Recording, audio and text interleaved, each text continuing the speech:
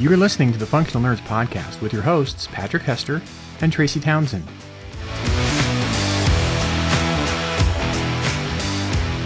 Welcome back, friends. Please make sure your pod seat and tray table are in their upright and locked position. The airlock is sealed and docking clamps have been released for an on-time departure to the Functional Nerdverse. So, here we are, round 2, recording Saturday. I feel like this is a very international episode, although our previous guest was a Bostonian joining us from Montreal. We now have a San Franciscan joining us from Scotland. So, indeed we do. El Alam, how are you? I'm good. How are you? Thanks for having me. I'm doing well. So you're joining us because you have, well, I mean, let's not bury the lead here. You have many, many books that you've written over the years under, different names and with sort of different angles. You're no stranger to science fiction and fantasy, but Dragonfall, the first book in your Dragon Scales trilogy, just dropped relatively recently, and we're here to welcome it and you on. So congratulations. Welcome to the world of epic fantasy. It's big. It is, indeed. Yeah, it's my return to fantasy. My first trilogy was fantasy, but not quite as epic, more smaller scale. So yeah, it's good to be back. So I have to ask then, having gone the less epic route and therefore, I don't know, kind of having a different set of controls on things, like why go big this time? And with dragons too. Oh my God, dragons. Yeah, well, I'd always wanted to write a dragon book because, growing up, if there was a dragon on the cover, it would come back like from the library with me, like instant catnip. But I kept wanting to find my angle on dragons because it felt like, they'd been done in so many ways, so many interesting ways. And my angle was evidently to make them hot. I mean, it's not a bad angle, all things considered. I mean, so I basically took a paranormal shifter romance and smuggled it into an epic fantasy to see if I could get away with it, and then also made it weird in lots of other ways. It's like taking the snacks you like into the movie theater, and you're just sort of like stuffing them underneath your wallet and things. Like no one will notice. Much. Yeah, that'll be great. Except Patrick I keep telling everyone. Yeah, well, I mean, it's fine. I think people who want this will want it. So when Elle was talking about dragons on the spines of the books and everything, you pinged over your shoulder there. Which dragon is that up on your shelf? That's a red dragon. I don't remember. I don't remember if there. I don't think there was a name for that dragon. It's just a red dragon. Yeah, just the classic iconic. Yeah. I've always wanted. I love miniatures. I don't love painting. So I like whenever I can get stuff that's been pre-painted or is a different design or something. And so when I saw this, actually, and I know the listeners can't see it, but it's a really cool red dragon that I got at Mile High Con a few years ago. I went through the dealer's room on the last day, which is the best day to go through the dealer's room at any convention, because at that point a lot of people don't want to haul shit home and they'll just make deals with you to get rid of it. Fair. And I saw this on one of the tables and I was like, oh, that's really cool. And so I ended up grabbing that dragon. I do love the idea of dragons, if not, the murder, death, kill that they tend to bring to small villages and castles and all that good stuff. Yeah. So, I mean, given your track record with dragons, and also you're not a stranger to writing romance either. It seems very much as if this is sort of your various wheelhouses doing the AO3 trope of, and then make them kiss, and like we're going to kind of bring these skill sets and these experiences and these things that you've loved together in one book. What about dragons makes you come back to them? Like, they were the catnip back then, but they're clearly still the catnip now. Yeah, I think because they are just the quintessential ultimate fantasy figure. Like if you want to write a fantasy book, you can't get more fantasy than dragons in it somewhere. And I've been always interested in how they are approached in fantasy, because they are usually like monsters to be slain, or they're somehow just fundamentally unknowable. And I hadn't actually read any books that had a dragon as a point of view character, so I decided to do that.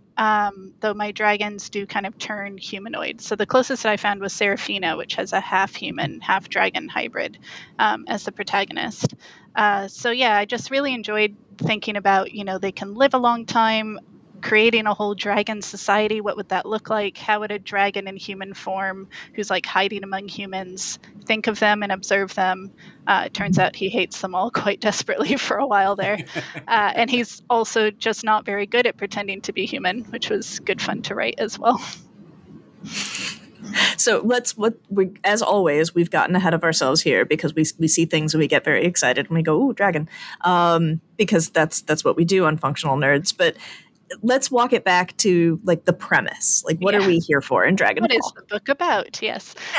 So Dragonfall is based on the premise that, hundreds of years ago we had your traditional dragon rider symbiotic relationship, but for reasons unknown and lost to the history of time, about 800 years ago, humans were not the best and betrayed dragons and stole a bunch of their magic and banished them to a dying world called Vir Selen.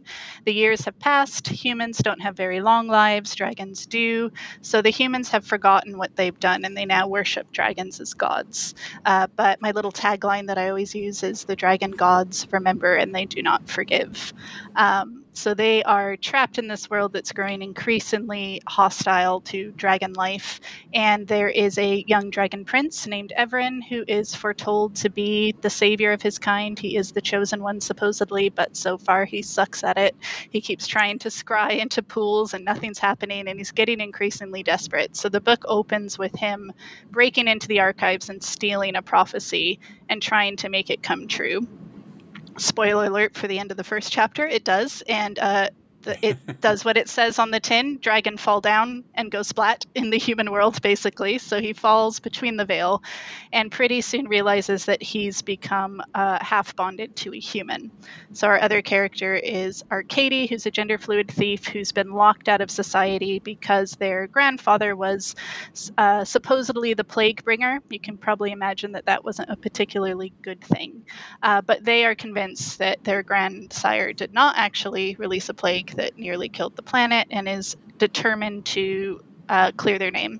So they end up breaking into their grandsire's tomb and stealing a stone seal from around that all humans wear these stone seals around their necks, and he's been buried with it. And this is a special seal, so Arcady can unleash a spell and rewrite a new identity to have a new life and, get revenge. It has the side effect of, yes, drawing through a dragon. Oops. Yep. And so they reluctantly have to work together. Everin thinks he can become the proper chosen one. All he has to do to save his kind is finish the bond with the human, steal the human's magic, open a rip in a veil by killing them. But as you might expect, emotions make that tricky. Silly emotions. Yes. Freaking emotions. I know. So I ask because, the world of fantasy is full of dragon stories in one way or another already. And so I have to imagine that although you didn't find one that sort of hit the same niche that you're occupying here of dragon masquerading as human, as opposed to kind of navigating that dual life in a more overt way, like in the case of Seraphina. I'm kind of interested in like what dragon stories were for you like, oh yes, this is cool and this is inspirational and I kind of want to wink at it in some way here. And what dragon stories were like, no, I hate that a lot and I don't want that for me and for what I'm making. Yeah, I can't actually think of any dragon books I actively hated. Okay. I think, Dragon Riders of Pern is probably a huge influence. I put little mini dragons, like, the lizardlings as well, because I started with Dragon Song, I think it was, and that was the first dragon book I can remember reading. And kind of the way that bond plays between the human and dragon, I think I am sort of maybe critiquing or playing with a little bit because there are like some thorny issues of consent around the dragon human bond in that series. And I also really love how the dragons are portrayed in Robin Hobb's Realm of the Elderlings, who's like, my ultimate favorite author, to the point where I dedicated the book to her and sent her a copy. I sent her a copy and was like, turn the page for a surprise. And then she sent me an email being like, I liked the surprise. So that was really nice. And then, of course, I'm sure I'll think of 5 others as soon as this podcast is over. But I think those are probably That's the rules, yeah. big ones. Yeah. So, kind of thinking about the dragon thing a little further, like it's a epic fantasy, not your first fantasy rodeo, your first epic fantasy rodeo. Does working with dragons have any kind of, I don't know, stress associated with it for you, especially based on your own love of them from bygone days? Yeah, I think so. Something I found interesting is some readers have been like, I don't know if he sounds dragony enough. And I'm like, dragons don't exist. Like, spoiler alert. I've established this arbitrary rubric of dragon discourse, and I'm afraid it just doesn't. So I'm a bit confused by that, because I'm like, well, these are dragons who can turn into humanoid shapes, so that's going to affect their dragonness as well, I suppose. So I had to play around with that. And especially because he really hates humans at the start, I had to make sure to not make him kind of too furious at humans, because I think he'd be fundamentally unlikable if I'd pushed it too much further. But yeah, I think like you want to have the promise of danger. You definitely want to have them breathing fire. I played around a lot with kind of merging dragons and angels a little bit. Like I sometimes jokingly call Evren sexy fallen dragon angel. Because he does have wings that he can kind of tuck out of existence when he's in his sort of draconic humanoid form, which I call a preterite. So he doesn't look entirely human when he's in that form, but he can put some extra illusion to appear more human. So I think just trying to do justice to them, making sure they're frightening and powerful, but still, in this case, empathetic.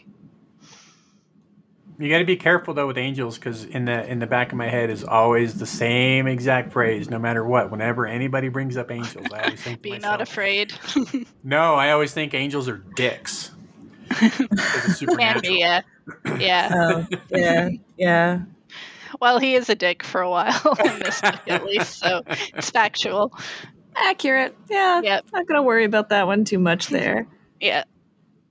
So you have some truly kind of awesome maps going on too. And so, as from the perspective of someone who has written fantasy for which a map exists, but it exists only in my own mind because my books do not have maps, I kind of wonder, like, does the presence of the map in the book, is it there for you? Is it there for the reader? Is it there because give me a map? Like, I sort of wonder, like, who the map serves and like what the experience of all of crafting that was. Yeah, I think all of the above. Like, I remember with my first series, people were like, I really wish I had a map. And I was like, I wish it had a map too. Because I think fundamentally, if you grow up wanting to be a fantasy author, you open up, you crack open an amazing new epic fantasy that you're so excited to get into. And the first thing you see is a map. And you're like, yes, I'm going into this other world. And I'll spend ages looking at maps before I even begin the book, just because I really want to like get my mind around it and think about where everything is. So I definitely wanted the map for the reader, but also very selfishly for myself, because it was just such a bucket list item. Yeah. What was funny, though, is that it turns out I had like parts of the map in my head when I wrote it. And then I asked, hey, can I have a map? Not necessarily expecting them to say yes, because I know that's an extra expense. But when they said they could, then they were like, all right, send us your map. And I was like, oh, no. You want to what now? I have to finish this. And I had like a weekend. So I knew, kind of where the big cities were and vaguely the shape of it. But I downloaded that application or program Inkarnate, which is really good for making maps. So I attempted one. And I had a friend who's a bookseller at the bookstore near me who studied geography. So I was like, do these rivers make sense? And he was like, kind of. And then it went to the cartographer, which is Devin Rue. She does the maps for Critical Role and Wizards of the Coast and all sorts of stuff. So that was really exciting.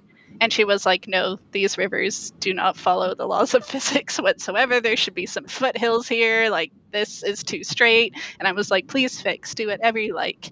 So it became a little bit more collaborative, which I really Tributaries enjoyed. Just go off. Yeah.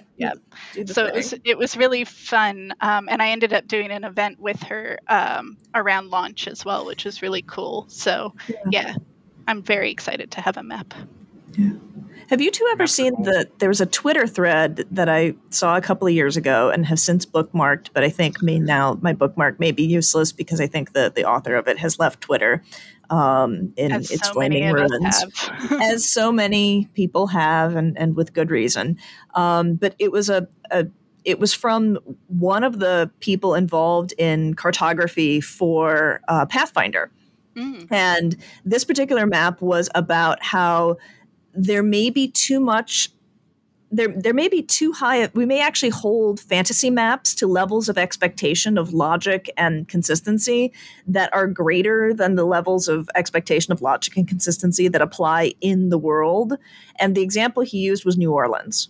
Okay. And so he looked at an actual map of New Orleans and did I'm going to do a critique of a map of New Orleans as it actually exists, as if it were a draft given to me by someone in my production unit, and I'm going to give them critique notes. And it was hilarious. And he was like, what is with this bridge? This bridge goes across like 5 miles. This is dumb. You would not put a bridge at this point. This is the widest possible point in this area of a bay. You would put it over here at this narrow thing. But of course, it's New Orleans. It's just actually the way it is. Yeah, and I wouldn't look too closely at the map. How long is 500 miles on the map? I have no idea. What is the distance between cities? Not a clue. I will figure it out if you need to go between places. It's a chapter and a half away. Is what we've decided. So yeah. You're always going to have those people. And it's not just maps. There's always the one thing. There's always the one thing that the person knows. They know it. Yes, they must tell you. Know it, and you got it wrong. Yeah. Well, and not even that. One time I had a man. Unsurprisingly, it was a man who emailed me saying that the kind of laser gun that we had in Seven Devils seemed unrealistic, and I was like, it has laser bullets. Yeah.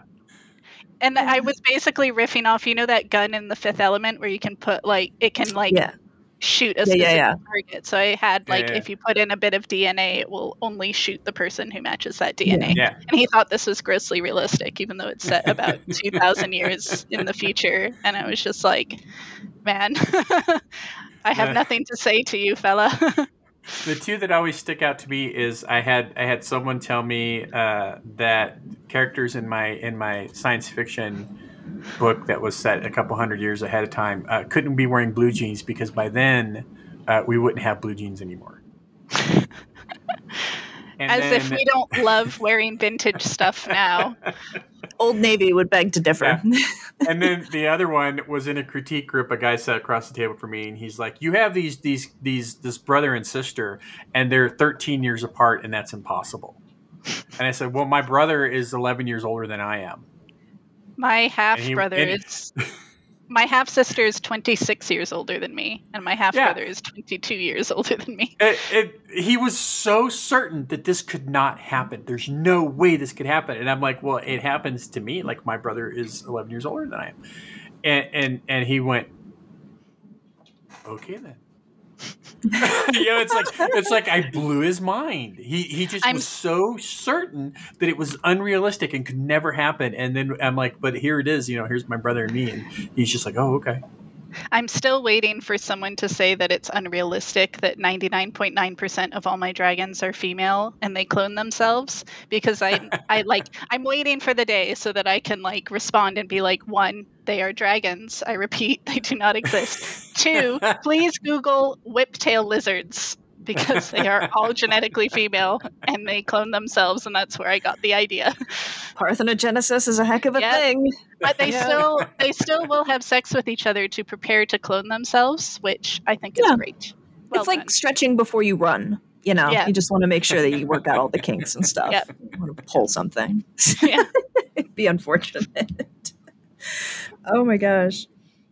So I kind of thinking about the book and in terms of the dragon narrative and the romance narrative that kind of emerges out of it, and the fact that it's the first in a trilogy.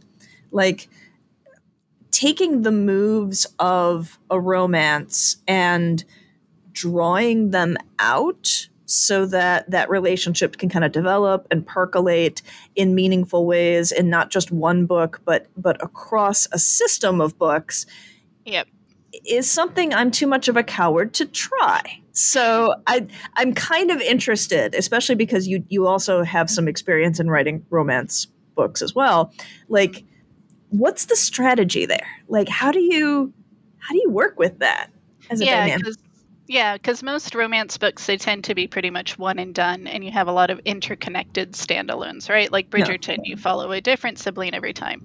But for this one, or a lot of the time, epic fantasy will have romance, but it's very much a subplot, whereas in this one, it's really coming to the fore. So I did sort of have to arc it just across 3 acts, but it'll be across 3 books. Although yesterday I was like not drafting very well, and in a fit of pique, I was like, maybe I'll just turn this into a duology. I don't know. I don't know if I can do 3. We'll see. So yes, I don't have a clear happily ever after at the end of book 1 because they still have a long ways to go.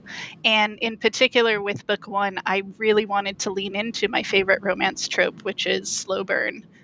So this is an incredibly slow burn romance. And I also love forced proximity. So they have to be around each other because they're half bonded. And the rules of the bond are that if one of them gets injured, the wound appears on the other person. So they're like, well, I guess I have to make sure you don't get killed, so I don't get killed. And they also can't physically touch without the human kind of drawing a bit of magic from the dragon and causing him pain, and the risk of like kind of losing his human illusion. So all of that combined made for some really fun dynamics. I didn't realize it was sort of accidentally kinky that Arcady can cause pain with a touch. Like I was halfway through and I was like, oh no. Oh well, I guess I'll lean into this.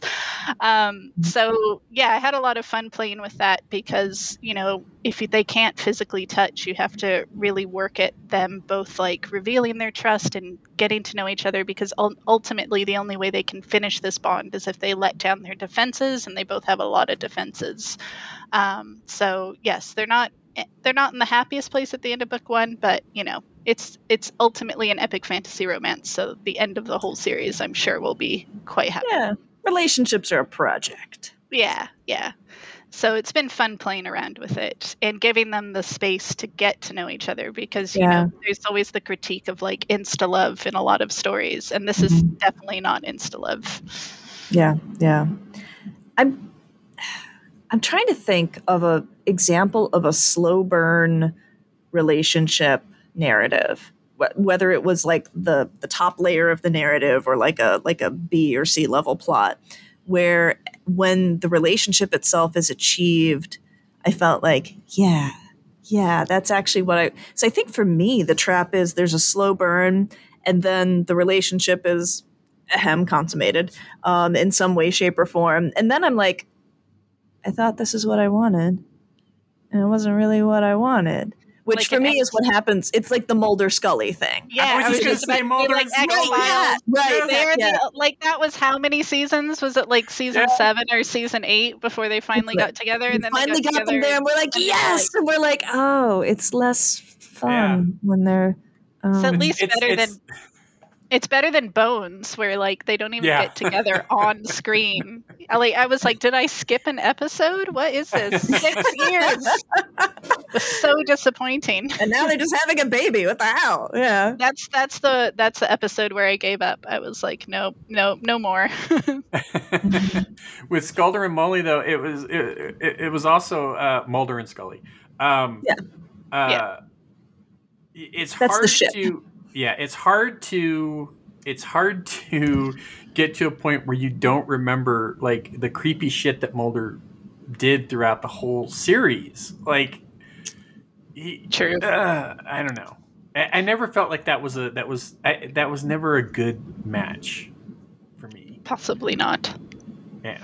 There are just a lot of people who were like, those are 2 amazingly attractive humans, and we want them to smash face. Was really what was. I think that like character stuff aside, people were like, I could really go for seeing David Duchovny and Gillian Anderson just like, wow. That's really what it was about. Nah, I don't know. Well, it was also about a lot of queer women realizing they were queer by looking at Scully. Yeah. Scully had such an impact just everywhere, really. Because they talk about women going into the sciences because of Scully, like going into becoming doctors and actually going into law enforcement as well because of Scully. So Scully just had a lot of impacts on people. Yep. Good. So we got away from dragons. No, I mean, I think that's fine. Like we said before, like we encourage the squirrel. We're gonna sort of go all the different directions here. I guess this feels to me like we're optimizing our desires here. This feels to me like picks of the week. You ready for picks of the week? Sure. Yeah, let's do it. Picks of the week. All right, so I'll try to set a good example here, although I think I may be failing from the outset because I do try to have some consciousness of theme going into my picks of the week. This time I just kind of don't.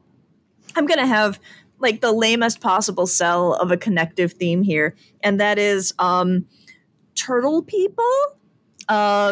Yeah, I just want the listeners who can't see the video to know that we went from sort of like profile L looking off into the distance to suddenly turning my direction and be like, what? With turtle people. Like the dramatic camera. Right. So it was Father's Day not too long ago in the US of A. And on my husband's list of things that he really wanted to get the digital download on PlayStation of Teenage Mutant Ninja Turtles Shredder's Revenge because he just like that. Right, like we were playing it last night, all four of us. There must have been a resonance in the universe. You were called to it because there's nothing quite like a nostalgia-driven side-scrolling beat 'em up to get you and three other people of, shall we charitably say, wildly variable video game skills. On the same couch, yelling at stuff, scrolling around, doing things. And so we had a great time playing it. It's a pretty cheap download, actually, right now. It's on sale, or at least briefly it's on sale. And I think it may be one of the freebies available to people who have, like, the PlayStation thing. It's free if you're also on Game Pass for Xbox. That's how I play it. Yeah. And so it's they're doing that kind of thing for it because it came out in 2022, so it's been around just long enough for them to kind of start cycling it as a treat for people who are kind of paying for memberships and various things. I had a great time with it. You know, it's designed with exactly enough nostalgia in mind and also exactly enough kind of little side quests and little things for you to do to kind of level up your characters and allow you to do different things to satisfy people who are looking for something a little bit more. And so highly recommend if you have people in your life who just like knowing that all they have to do is keep pushing the stick to the right and keep hitting the same buttons over and over again, which, by the way, is me. You really can't go wrong in terms of having a good time with Teenage Mutant Ninja Turtles Shredder's Revenge, which is not about dragons, but is about, kind of vaguely aquatic people. I will say that I unlocked Casey Jones, so now I'm doing a second playthrough. I'm doing a second. We didn't get far enough to unlock Casey Jones yet. Yeah, so I got Casey Jones, and I'm getting to go back through, so that's always fun.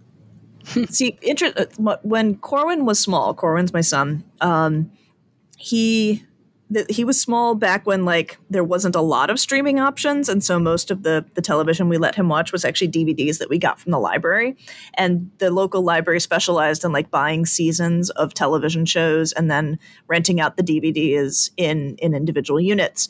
And so I just had him watch like a lot of nostalgia cartoons from when I was small, and one of them was Teenage Mutant Ninja Turtles, which he never got super into, but he watched some of.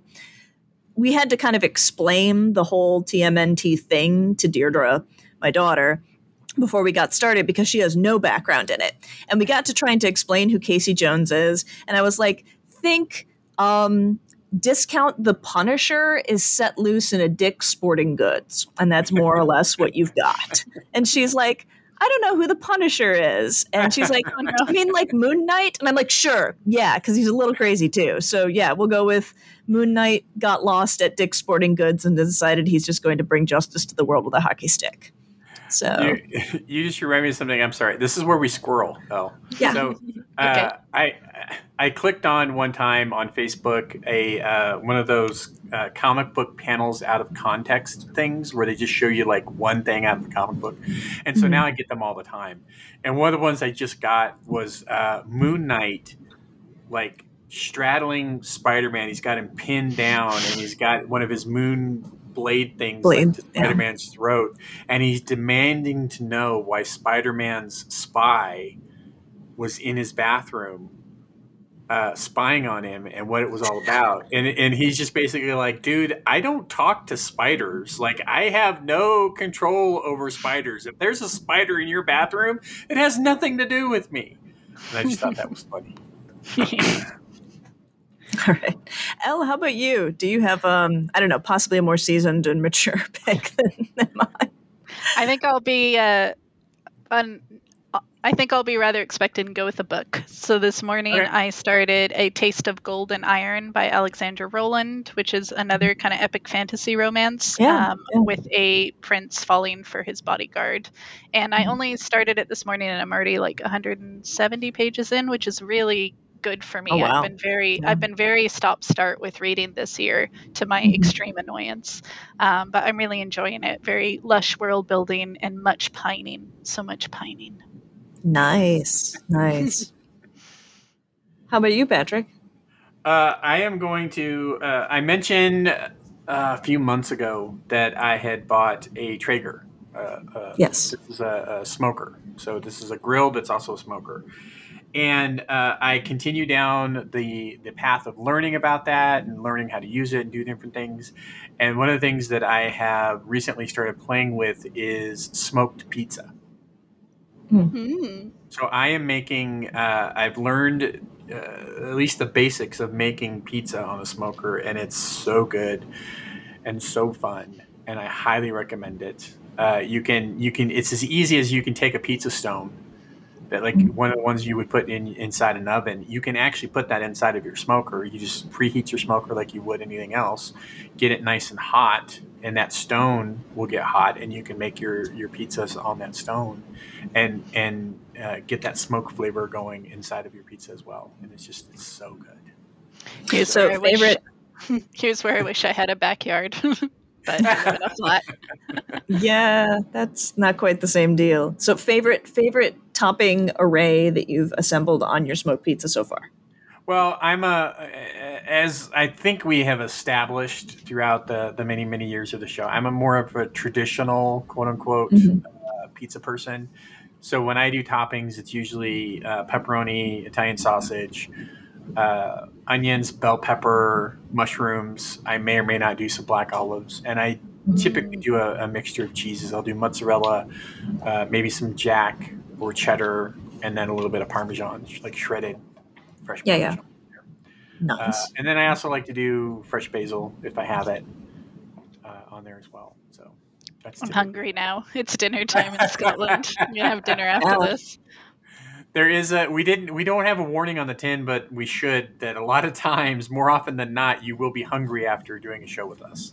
Yeah. 'Cause Yeah, we actually have been doing a somewhat poor job in comparison to the past of really kind of talking food things up. Yeah. Well, I feel could like we're talk kinda- about how food feeds into my magic system because it's very Ooh. integral. Okay, well, so now you're just a tease. Let's do it. I want to hear about it. Yep. So, in my world, you have to, like, magic uses energy, right? And we all know the cost of magic. Brandon Sanderson has taught us well.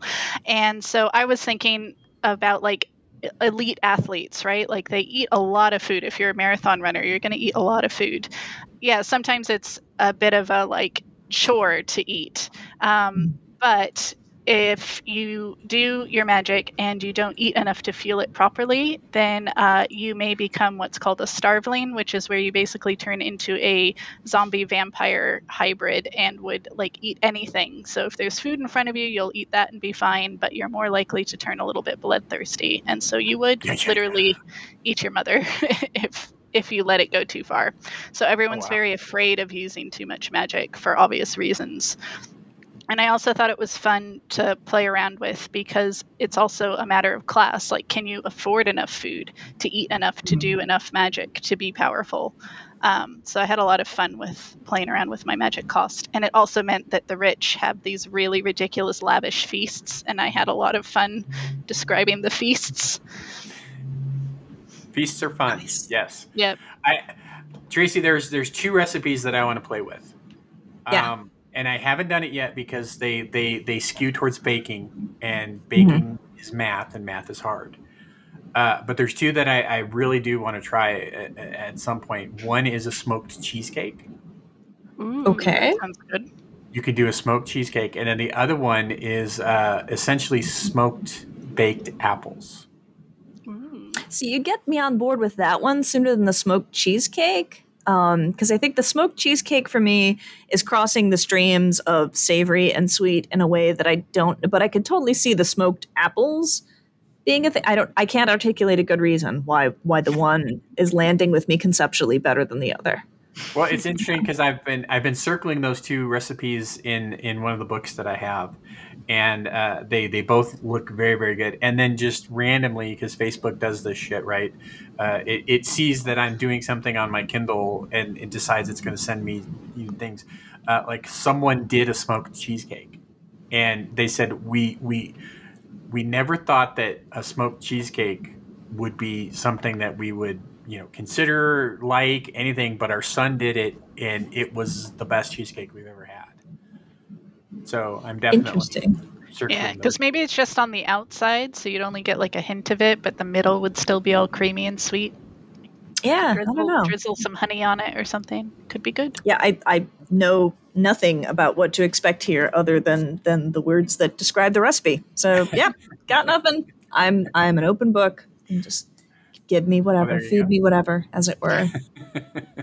Well, Elle, it's been super awesome talking to you. Congratulations on Dragonfall. Now we got to make sure people know where to find you on the interwebs and your work and all of the stuff so they can give you heaps of money and you can keep writing books where dragons and humans have on again, off again, tense, will they or won't theys. Yes. So probably my main platform these days is Instagram, which is LR_Lamb, LAM, and it's the same on Twitter. I have joined TikTok, which is _LR_Lamb, but I'm not on it very much. Otherwise, I've got my website at lrlamb.co.uk. And yeah, Dragonfall can be found wherever books are sold. The ebook is not, or the audiobook in the US is not out yet. With a contractual snag, but that should hopefully be soon. But it's out in hardback and ebook. And Barnes and Nobles are putting it on the table, being like, we have no Fourth Wing, but here's other dragons. And I'm like, cool, at least I'm on the table. Although if you read Fourth Wing, which is the big dragon book that came out the same day that everyone's talking about, Dragonfall is very different, so don't go in expecting the same thing. I took a radically different approach to dragons, I think. Yeah, ride the wave of that marketing with the caveats intact. Yep. Yeah, because I think some people are picking it up expecting like super fast-paced fantasy, and I'm like, oh yeah, that's not what this is. This is weird I'm going and to simmer this cauldron here for a minute. weird and queer and lots of world building because it has a map. There you go. That's a map. Thanks for joining us. Yeah, thank you very much. All good things. Here we are, at the end again. But there's some stuff you should probably know before you go. First, consider heading over to beyondthetrope.com and checking out their podcast. It's a lot of fun. Giles and Michelle have been around for nearly a decade now, I think, having fun chats with writers, artists, actors, and more. They put out a new episode every Tuesday and have something like 430 overall in the can, I think. As of this recording, it might be 431, I don't know. But that means there's plenty there for you to dive into. Second, if you liked this episode of The Functional Nerds, consider giving us a couple of stars on your favorite podcast platform or posting about this episode or any of our episodes on your favorite social media platform. Tell your friends about us. Have them come over. We would really appreciate that part. If you buy a book, mentioned on the podcast, let us know on social media. Tag us. Tag the author. That's always so much fun, and it really, really drives home that we help sell books every once in a while. Now, if you really, really, really enjoyed this episode, you could head over to patreon.com/functionalnerds and give us a couple of bucks. I mean, that helps to keep the lights on. We like that. It's kind of hard to podcast in the dark. You can get access to some cool stuff like a pretty engaged and vibrant super secret Facebook group, a monthly virtual hangout, or even an extra episode. It's called the Just Us episode of the podcast. And it's exclusively at this point for our Patreon backers. So if you just want to hear Tracy and I talk about stuff, that might be where you need to go. Other than that, what do we think about Mando Season 3? Mr. Carpiers. You got it right. How about that? Yeah. You can call me Cannoli Joe. If you've never listened to the podcast, there's two different styles here. There's Tracy, who does prep work and comes up with some very thoughtful questions, and then squirrel. Oh, for God's sake, Patrick Louise. Are you okay with me recording you today for the purposes of this podcast? Okay, that's probably a good enough signal. When someone comes up to me and says, "Hey, I really love what you do," I'm like, "I'm sorry, do you know who I like? I think you have me confused with someone else." The whiz bang and the gosh wow and the sense of wonder stuff. My favorite thing about time travel is I actually had a time travel joke for you guys, but you didn't like it. I'm so excited.